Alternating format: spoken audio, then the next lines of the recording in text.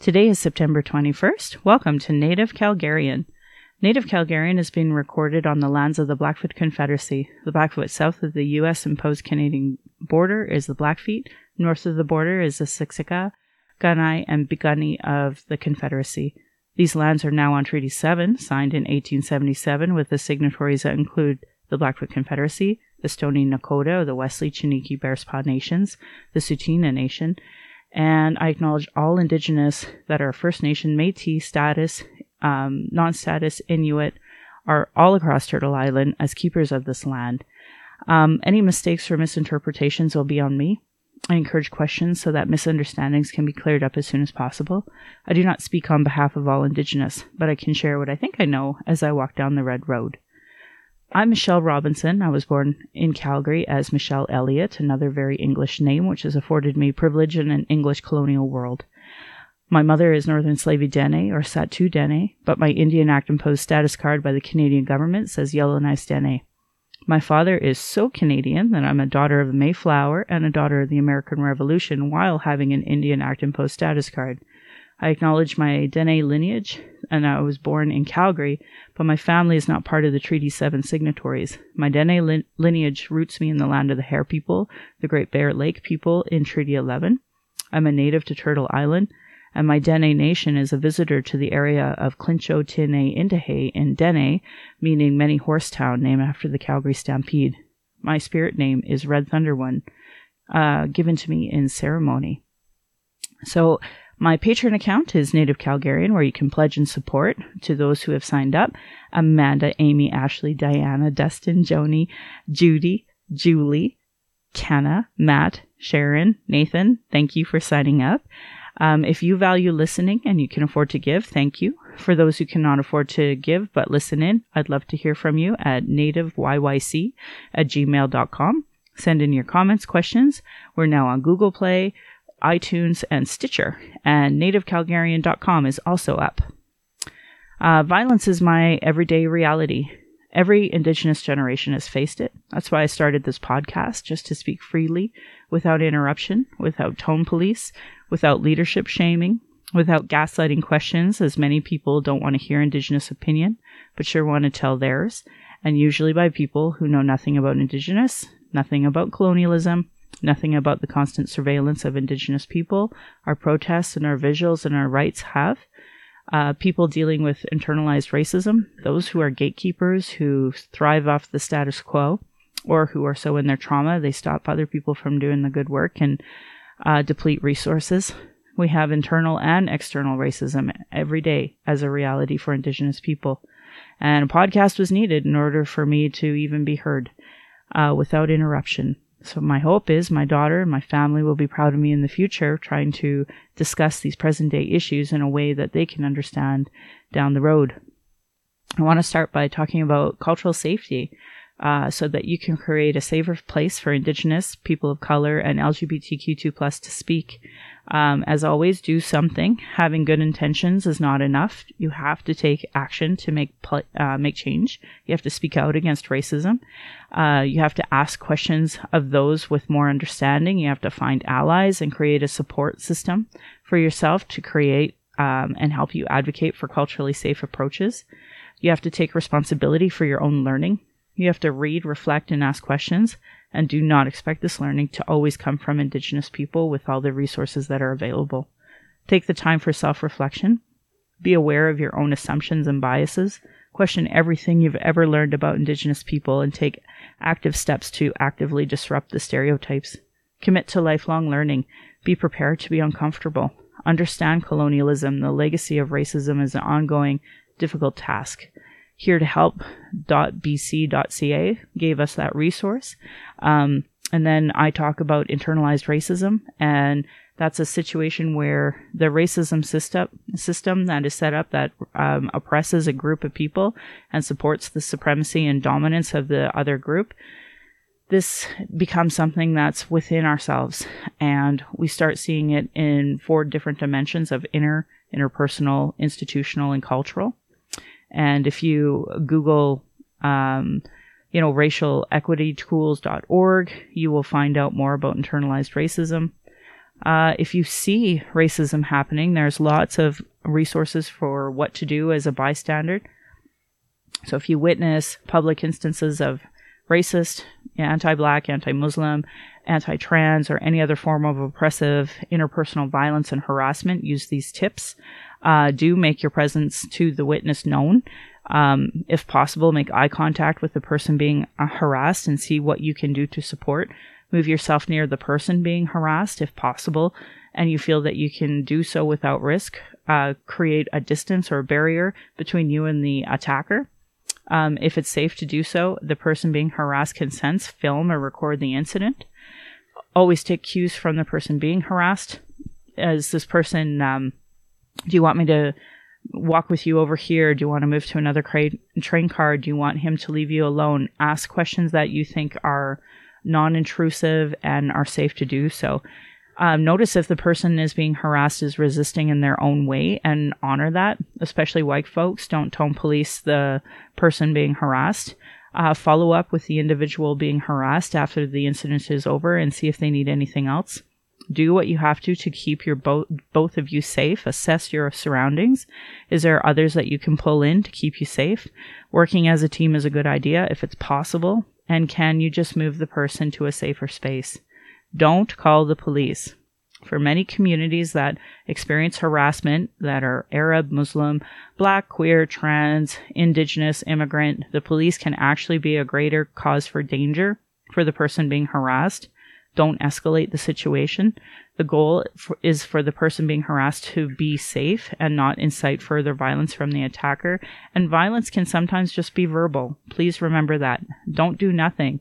Silence is dangerous. It communicates approval and leaves the victim high and dry.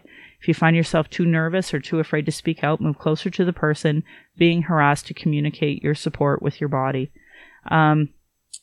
So all of this is available online. I definitely encourage everyone to check in with the person if you see somebody being verbally or physically harassed in any way, to stay with them as long as possible, because everybody gets embarrassed. Everybody internalizes these things, and then it becomes a gaslighting situation where people gaslight themselves. Anyway, it could go on and on and on.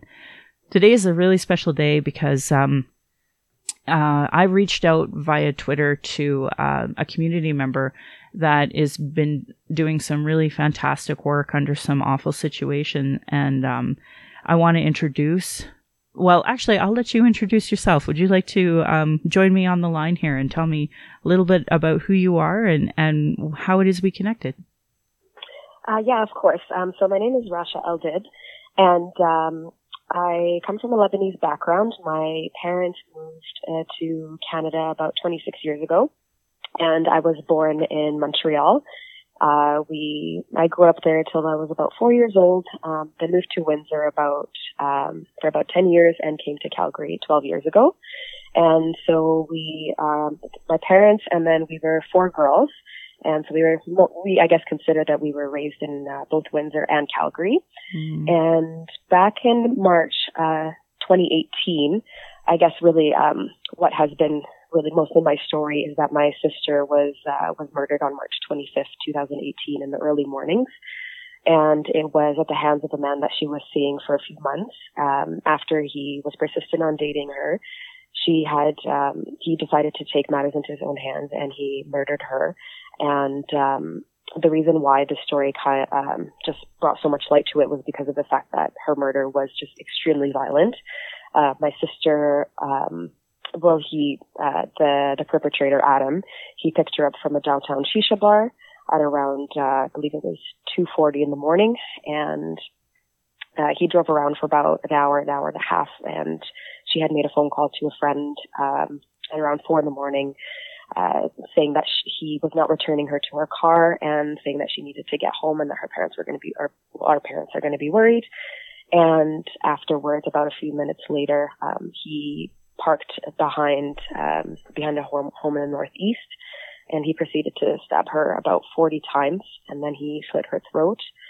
At that time, Nadia decided to get out of the car, and he purchased a semi-automatic rifle legally, and he shot her once, and that made her fall to the ground. And then the final shot, he stepped on top of her and shot her on the side of the head. and he killed her. He was on the run, so I was the person that ended up kind of going on a hunt to find out where my sister was, because she never came home the night before. And so when I encountered the crime scene, I was told that it was Nadia that was murdered in the backyard, and Adam was on the run. Within 24 hours, they had given out a warrant that he was being charged for first-degree murder. About 5 days later, he was found in a town in Evansburg, about an hour away from Edmonton.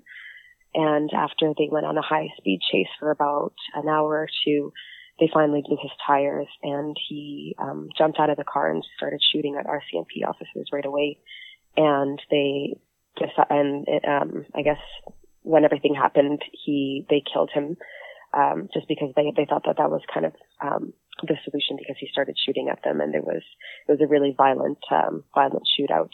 Mm-hmm. And so it's been about 6 months since that happened, and a lot has happened kind of like since that 6 months.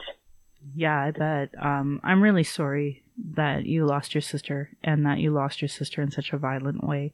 I can't imagine how awful this has been on your whole family. Mm-hmm. It's definitely been a 6 months that has kind of been things that are happening positively, but also the most trying time, because grief it's a very weird process where it's not linear. It's very back and forth in regards to thinking you're okay and then thinking that, you know what, how am I going to get through this? So it's been a very, very challenging time for my family and I. Incredible. Something that I seen on the internet last night was you were in the news. Would you want to maybe tell us a bit about that? Of course, yeah. So I was able to. I guess I missed the explanation on how you and I connected, because I did see that you retweeted the tweet that was posted for the Calgary Herald, and then you followed me back, and then you messaged me, and so that's how we got into contact. And so the reason why the Calgary Herald's approached us is because I had started communicating with Gems for Gems, which is a charity organization that is about empowering women to empower themselves. Mm-hmm. And they had launched a program for like a scholarship program, and they decided to make a first scholarship out in my sister's name, Nadia Eldid. Mm-hmm. And so the Calgary Herald was really interested in telling that story, and so they came over and did a little bit of a photo shoot, and it's just really pushing the agenda about the domestic abuse and being more aware and creating more discussion around that. Yeah, that's incredible. I think that when I was reading it, I was like, this is what we need more of. One of the things that we did a pilot project through my nonprofit. My nonprofit is 12 Community Safety Initiative, and it's not mine. I just, because I work there, I say mine. But, I'm the Indigenous liaison, and we had a women's safety sharing circle, and we found mm-hmm. that was really great for empowering, mm-hmm. But we had to cut it short, and we realized that we definitely need to be getting a lot more funding, a lot more grant money in order to mm-hmm. get the right people to come in and talk about, what empowerment is and mm-hmm. Getting self-defense instructors. They're expensive. They're not cheap, and rightfully so. Yeah. And we don't want to ask everyone to do everything for free. So right now we're just, working on a bigger plan of, if we had funding for a year, this is what it would look like, and go from there. Mm-hmm. So to me, having this kind of charity and this kind of work, it's just so needed. And if I can promote anything that's, positive about an awful situation, I would in a second. And I think that there's so many gaps that there's all these need for nonprofits. I was going to talk to you a bit about missing and murdered Indigenous women. Mm-hmm. We've had a real blow today out of all days, here in the Northeast as well. We had an Indigenous woman, her nation's from Maskwacis, and she mm-hmm. Was brutally murdered by a man on the C train who wanted to date her, and she was like, no. Mm-hmm. And he brutally murdered her. And unfortunately, all of those details are in the Sun as well. And mm-hmm. He raped her. He took a rock and smashed her head. That's how he killed her. And we had done a vigil here in the Northeast, right where she had passed away in Maskwacis. They brought in a van or a bus of people, And we had a vigil, because the way we do things is that we have to do the vigil within 4 days. Okay. Yeah, so her family, had to bury her and do that and then kill her. He has been on trial the last couple of weeks, and her family have been connected with them via Facebook and, really struggling to just be here and hear these awful details of what happened. And now, as of today, they found out last night the jury went drinking and were in a public area. And because of this there's likely going to be a mistrial.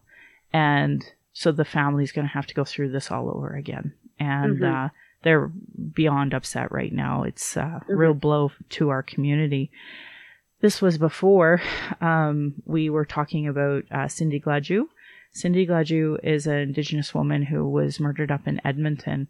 And, I think this is a great example of the disconnect between Canadians and Indigenous, because she's an Indigenous woman. I don't think a lot of Canadians were really paying attention, but it's a super key conversation to have for rights for people in general, because this will affect all Albertan women, all of them, like Indigenous and non.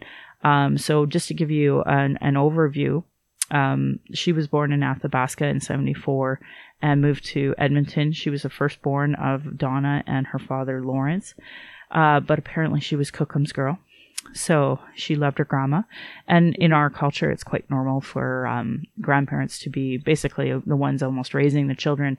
That's just our culture. Her mom describes her, I was a lot like you and I. She loved life and had a family and dreams and emotions. She was kind and caring and funny. She was a beautiful woman inside and out and was deeply loved. But in court, the Crown prosecutor regularly referred to her as a prostitute, the native girl, the native woman, and not her actual name, really dehumanizing her. She was described as native 26 times by Crown Counsel, Defense Counsel, and witnesses. She actually ended up bleeding to death because of a wound inflicted on her by Bradley Barton. He was a trucker. When the police initially told her family of her death, they reported it to them as natural causes. Days later, to their surprise, he was arrested for her murder. The reason why this is so important is this is being it went to trial already and is being appealed, and so the people appealing it are actually two Indigenous organizations here out of Alberta, and they're working at talking about the problems within the system and how they dehumanized her, and they actually cut out a portion of her sexual organs and they brought them into court, and that is the part that it's really disappointing that we can get, 5,000 people to march for Hillary Clinton in the streets of Calgary, but we should be having everyone marching against what happened to Cindy Gladue, because ultimately that can happen to any Albertan woman now that this precedent has been set. So, and obviously it was really re-victimizing and traumatic to her family. We have basically a national day of action that's going to happen. There's multiple locations across Canada. And I don't know if you know of Josie Nipanak. She's the executive director of Auutan Healing Lodge. And she contacted me and said, I was contacted about doing a rally. We need to do it on September 25th to be in solidarity with the other actions. So that's what's happening here in Calgary. We're going to have it at the Harley Hotchkiss Gardens. Now that's right by the Calgary courts, right behind the C train station. That's where we had our very first Cindy Gladue rally. So we're going to have some speakers. We're going to start at 3. And so far that we have Erin Solomons from the Elizabeth Fry of Calgary. She's confirmed. And Tyler McKenna from the Calgary Legal Guidance. He's going to speak. We're going to be speaking, obviously, about Cindy Gladue's case and violence against Indigenous women. So that rally is going to be happening. I'm praying for good weather. So and not for the whole day. We can just have it from 3 to 4:30. We're not asking for a long time, just a small time. And the information that we have on the Facebook page, we're going to be putting in flyer form to hand to people who are going by and, asking questions, what is this all about? Because I think it's really important that we try to tell as many Canadians what is happening, because this is bigger than just violence against Indigenous women. This is now state violence against all Canadian women, and we need Canadian women to get behind what we're saying. So, I'm sure you heard my intro and I talk about the violence that women in Canada face. I ran for city council for Ward 10 because I really feel, safety from women's point of view, from Indigenous women, from women of color. There's a lot of intersectionalities that are just completely missed, which is no wonder why we're being murdered at such an alarming rate. So yeah, that's a little bit about what we're doing. And I know we talked a little bit about allyship and, trying to work together a bit more. And I know whatever that you're doing, I would like to do as well, promote what you're doing. And then hopefully in return, we start those cultural partnerships and go from there. Yeah, exactly. Because it's just, and that's the thing, we have this commonality of just, of domestic violence, especially against women. So to be able to bring multiple cultures to have more of that awareness and to speak more about our experiences, I think is really important in order to kind of like combat it and to be able to talk about it more. So I think there definitely needs to be a shift more on the fact that we're all united for one cause. I think I've been part of the East Calgary Family Violence Collaborative, and this is a collaborative that has many different agencies on board, and we do have very specific needs for immigrant families. And the model that we've been set up on is the Christian model set on intimate partner violence, but the term family violence is the better term at times because it's bigger than just intimate partner violence at times. And I think that, we need that understanding more across all cultures. And I know, just to give you some background about Awutan Healing Lodge, one of our elders here in this area from Siksika, her name is Ruth Scalplock, and she used to work at Sherritt King, and she knew that there was a real lack of understanding on Indigenous issues.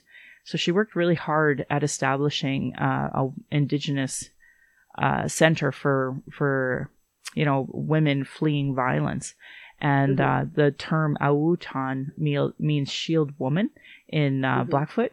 And that's beautiful. Yeah, that's why it ended up being called that. And I'm 10 years of lobbying, working with Ralph Klein to finally get it established. And now it's just had its 25th anniversary. And it is open to all cultures, but it's one of those places that is open to smudging and, having that Indigenous understanding where sometimes family violence means that grandma and kids are all coming together as opposed to, the interfamily or the intimate partner family violence model that the other women's shelters really stress upon.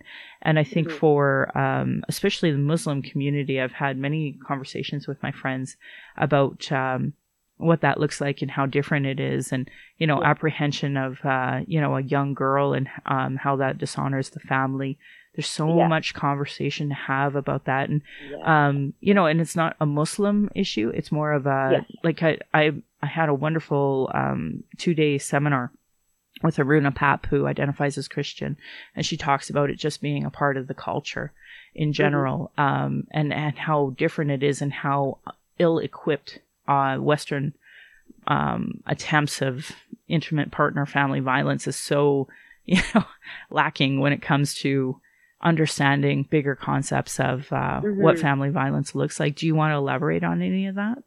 Yeah, for sure. So, and it definitely is like a cultural, problem because of the fact that there is that fear of not the consequences, but the repercussions of coming out as a woman who is abused in her family, in the family dynamic, is that, the fact that women are raised to tolerate their men, and that, in order, like, that's how you should be kind of in the family concept or a relationship, or even like as a married woman, that you shouldn't leave, and that you should tolerate your husband, and that you will bring that family shame if you ever do leave your husband. So that is the biggest pressure when it comes to women who are in these domestic abuse situations, because they don't have a place to go, because unfortunately the parents don't want to take their daughters because they believe it's a shame to the family and the community that she's leaving her husband. And then so women don't have access, or they don't know the access that they do have for these shelters to be able to leave their husband. And because of the fact that we were actually having these discussions too, is that they control their women by really restricting them financially. So a lot of the times, because a lot of these women don't have that educational background, or don't have, that work, because a lot of the time they are stay-at-home moms, these men control these women by not giving them the financial freedom to be able to leave if they ever needed to. Mm-hmm. So that's why a lot of women feel like they're not able to leave these situations. Mm-hmm. And that's definitely a cultural problem. And we acknowledge that because we've heard those stories, and we've heard of these women that yes, they would love to leave, but how are they going to go out there in the world because of their lack of education, because of their lack of job experience?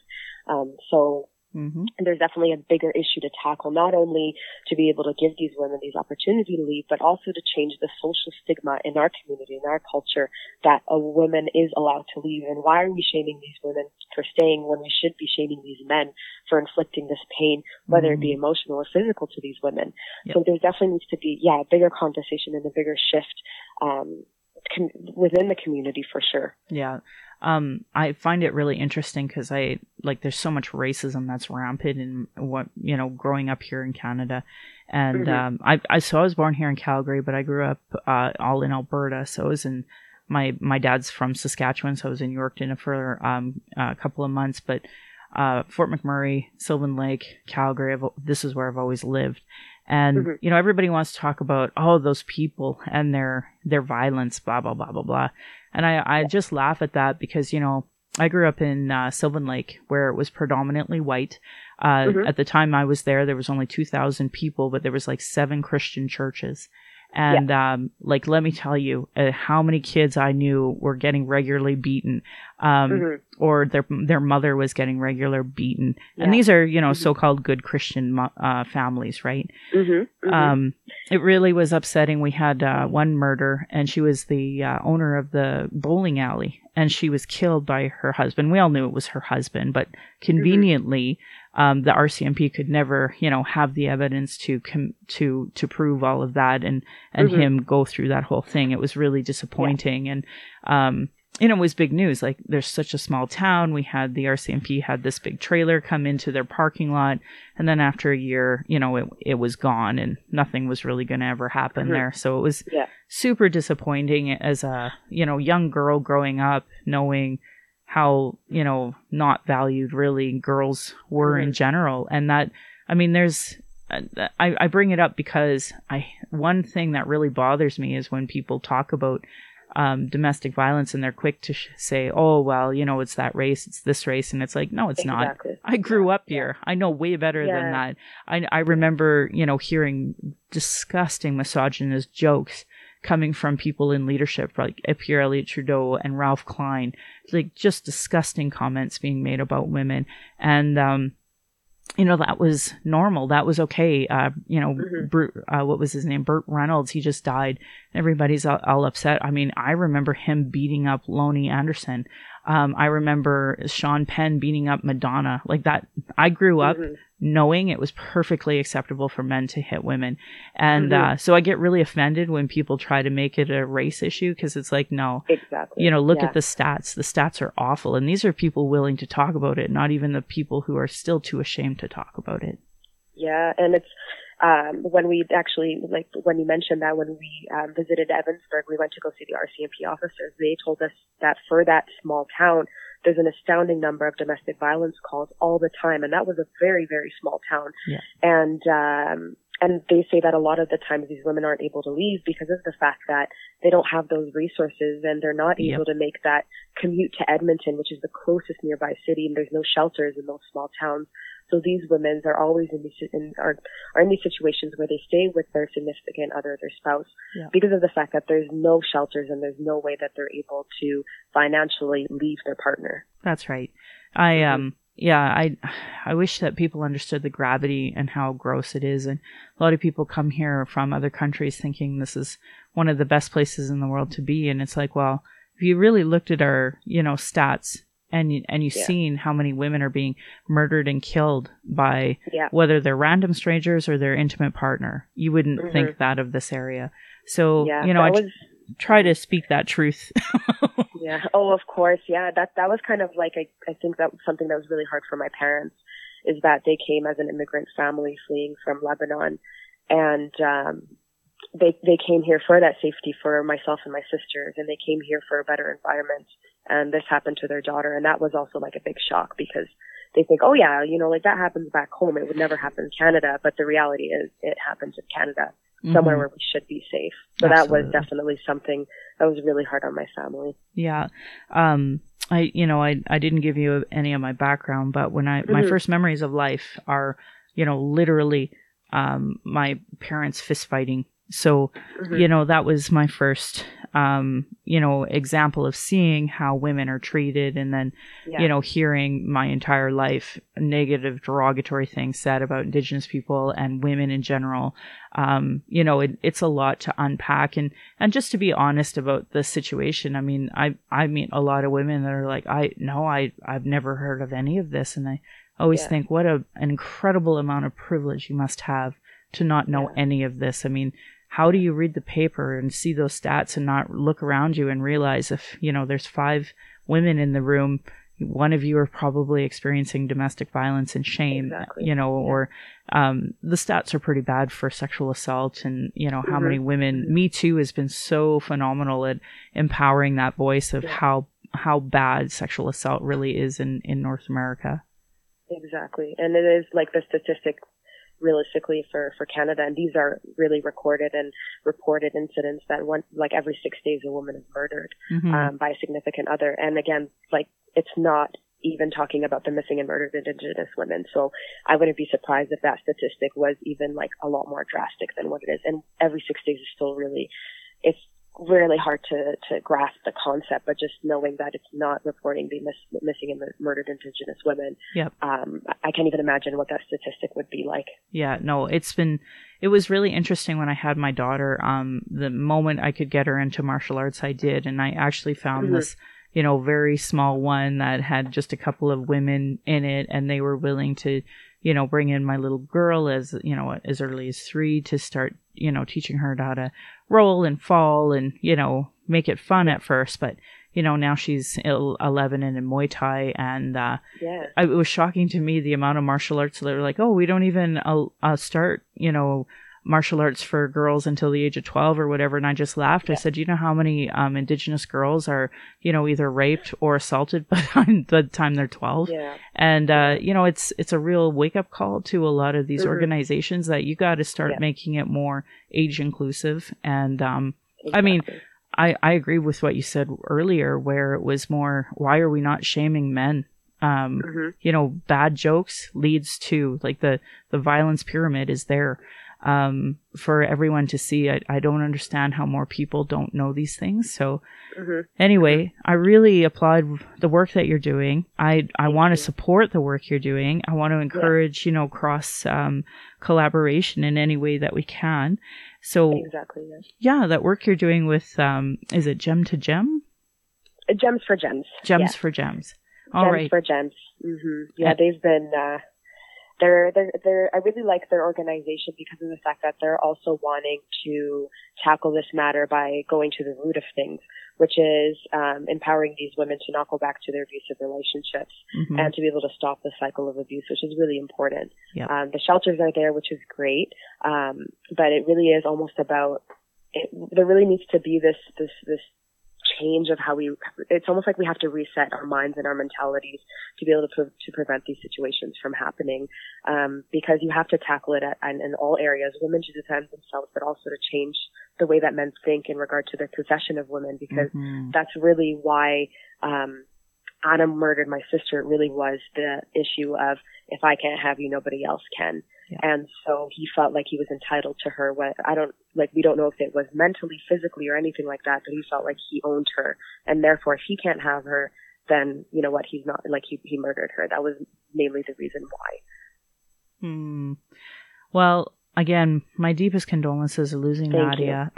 Rasha, I really appreciate you sharing everything that you did with me today. And of course. It's just good to finally meet community members that are, obviously doing the same type of work and talking about the same issues. And the more united we become, I think the stronger we will be.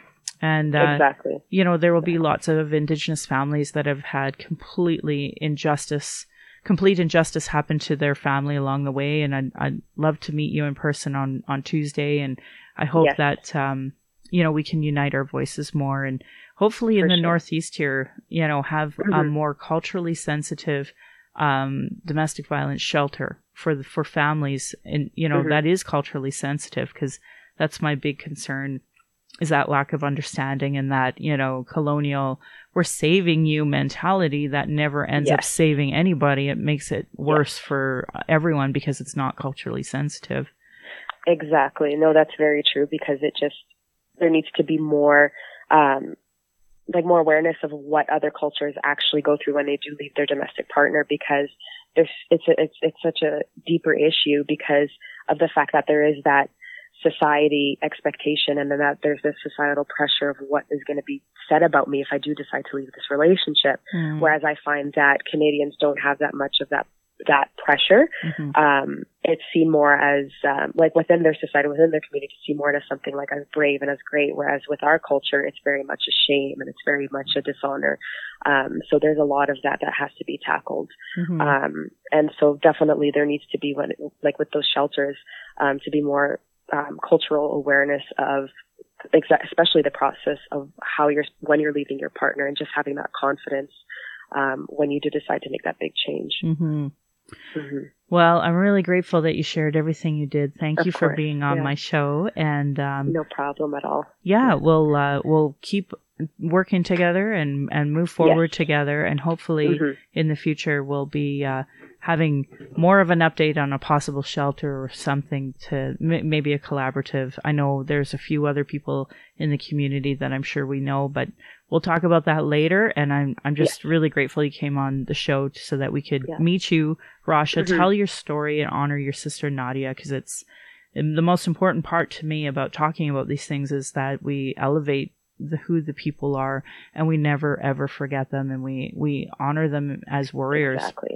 Exactly. And it is, like you mentioned before, it is about making people uncomfortable, because especially when we found out the details of how Nadia was murdered, we definitely had this kind of back and forth of, should we tell people, should we not? But that's what made us really be like, you know what, let's make people uncomfortable and show them that this is happening. This is happening here in Canada, where we should be safe. So that's why it really is about making people uncomfortable. And we're very much pushing for that. We're like, let's make people uncomfortable. And I know my family is really behind this. So they were also, I think my dad and maybe my mom might be coming on Tuesday with me to be able to support you guys too. Oh, that would be wonderful. We'll have to talk more then, and just make sure that everybody's comfortable, and hopefully let's pray for good weather. Yes, that's the biggest one. I don't even know. I just wake up these days and see what the weather's like. Well, for those who do not know, we're both here in Calgary. Calgary's northeast, and we can tell you we're at 3,500 feet, and we have severe weather changes and pressure changes, and today's already 2 Advil day, and it's in the stores, other people complaining of the migraines they're having. So yes, I know. And sometimes it's like like we live all the way down in Evergreen, so it wouldn't be raining here. And I have people, like some friends that are in the north, and they're just like, yeah, we just had this hailstorm or this downfall. And I'm like, I'm in the Southwest. I don't see anything here. Funny story. You know what? I was traveling from the Northeast here. I had to go down to Sutina, so way in the Southwest. And I'm not kidding. On my dash, it went down like 3 degrees from, 5 up to 8. And I was like, oh, it's nice down here in the South. Right? It really is. That's why I don't trust the weather prediction. No. Because, okay, it's going to rain, but I'm down here. Is it going to rain here? Is it in the north? Yeah. No kidding. Well, what a pleasure. I can't wait to chat with you more. Thank you so much. Of course. Thanks for having me, and I really look forward to meeting you on Tuesday. Awesome. Well, I can't thank my sister enough for coming on here and chit-chatting with us and explaining to us what unfortunately happened to Nadia. So thank you for coming onto the show, Rasha. I appreciate it. And it was lovely talking with you a bit off air as well. I can't wait to meet you on Tuesday, and we can go from there. So Tuesday, again, is our breaking point, the rally of solidarity for Cindy Gladju's family. I also want to put on everybody's radar that the Calling Back My Spirit is put on by Joey English's family. They want everyone to come and walk with them from Bacani all the way up to Calgary. October 4th, National Sisters in Spirit Vigils all across the country, and the Calling My Spirit Back Walk will be meeting up with the vigil here in Calgary. I want to say a big thank you to my ancestors, my granny, my mom, to show me what strength really looks like through your example. I want to thank my dad for teaching me to be blunt and strong. My stepmom for teaching me to be what proud Calgarian really is all about, be proud of my culture. She taught me that through her culture, her Austrian family, her roots, and just stepping up and being there. It's through her I get to call myself a proud second-generation Calgarian. I want to thank my husband, Darcy, for producing and editing the show, on top of being my husband, my childhood friend, the father to our child, and support all through this journey of the Red Road. He's witnessed decades of racism and sexism. Our child that we're blessed to learn from daily, she honors us every single day and gives me that accountability to be a stronger, better person.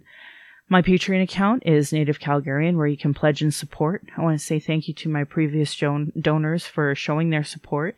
I have a friend named Barbs, and she actually gave me a big one-time donation. I want to say thank you. I went and spent that money today to go for the Cindy Gladju rally so that I can give at least some sweetgrass to my speakers and say thank you to those who come.